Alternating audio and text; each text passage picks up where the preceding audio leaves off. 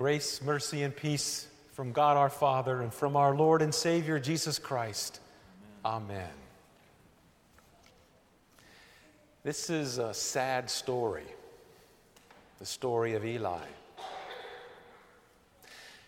But it's an interesting story in that Eli was a faithful priest as far as his priestly duties went, meaning prayer, encouragement, interceding before God for the people, exactly as the book of Hebrews describes, an earthly priest.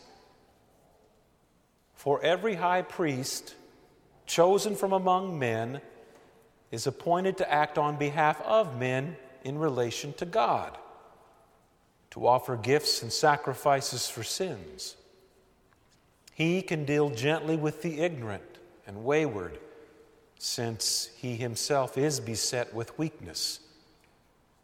Because of this, he is obligated to offer sacrifice for his own sins, just as he does for those of the people. And no one takes this honor for himself, but only when called by God, just as Aaron was. So Eli was given this honor to be priest. And with that honor comes a lot of responsibility and some power. Eli's Achilles' heel were his two sons, Hophni and Phinehas. He actually loved those two sons more and honored those two sons more than he honored God. They were the ones who misused the sacrifices and took more meat than was due them. And yet Eli was the one responsible for their actions. They were the ones who committed adultery with the women at the entrance to the tent of meeting, not Eli. And yet Eli was the one held responsible for their actions.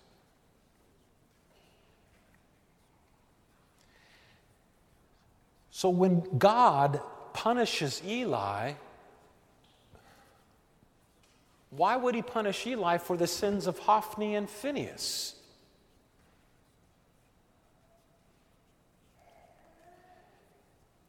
Our sins affect one another. We're not independent of one another. As sons, Hophni and Phinehas' sins affected their father and affected him as God's priest. No different than your sins affect your spouse and their sins affect you. No different than your sins affected your parents and your parents' sins affected you. No different than Pastor and my sins affect you as our people. And you as our people's sins affect us as pastors. We're not independent of one another. We're joined with one another.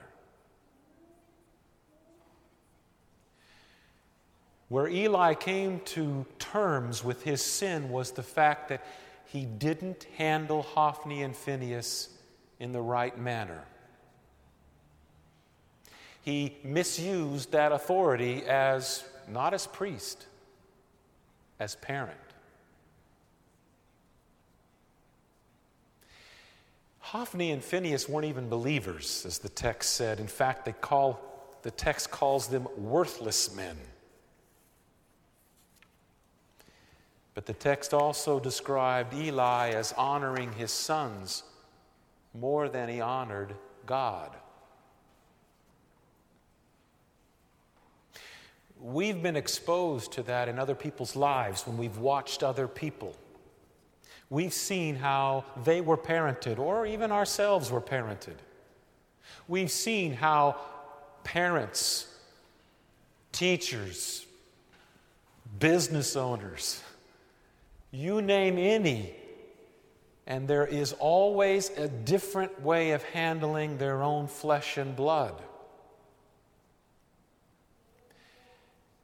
Just as we were handled differently by our own parents Sometimes overly wrong, sometimes underly. But either way, the sins affected one another.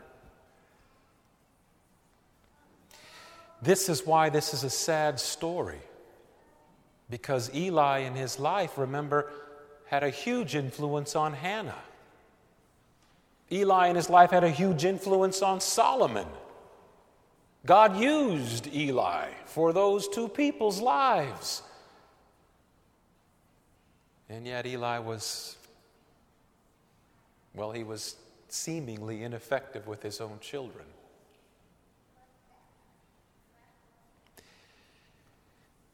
The difference is that Jesus is our great high priest.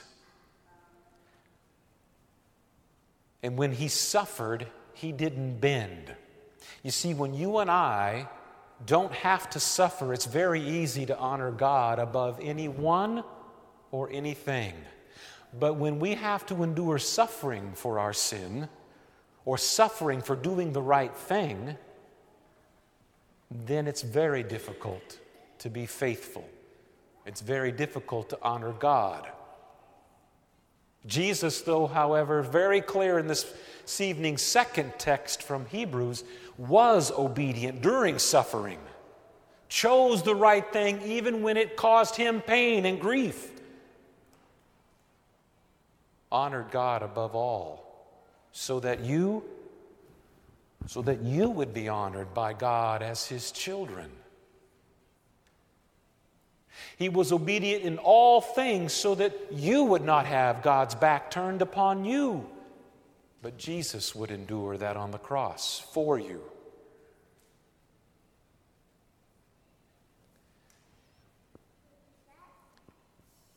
The text says he was tempted in every way, yet without sin.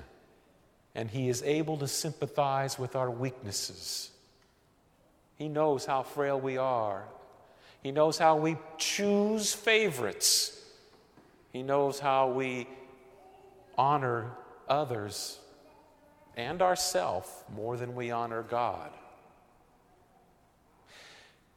And he chose to honor God for you, that you may be honorable to God by your adoption as his children.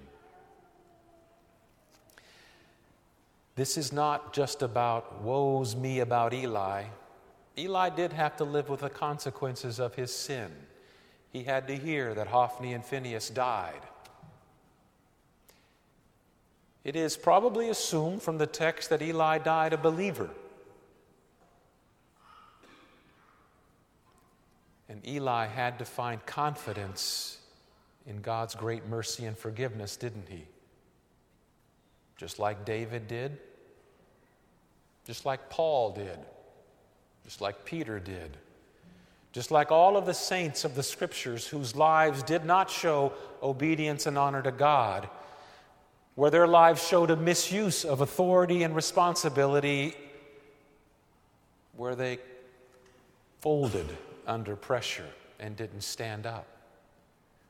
Christ did so that we would, as the text said, have confidence to draw near him because of our priest, the great high priest Christ, whose perfect intercession for you makes you righteous, whose obedience covers your disobedience, and whose honor of God in the midst of suffering for all the times when we folded and caved to our own anger, our own pride, and our own favoritism. All of this was done so that we would draw near with confidence, that we would be finding mercy and grace, as the text said.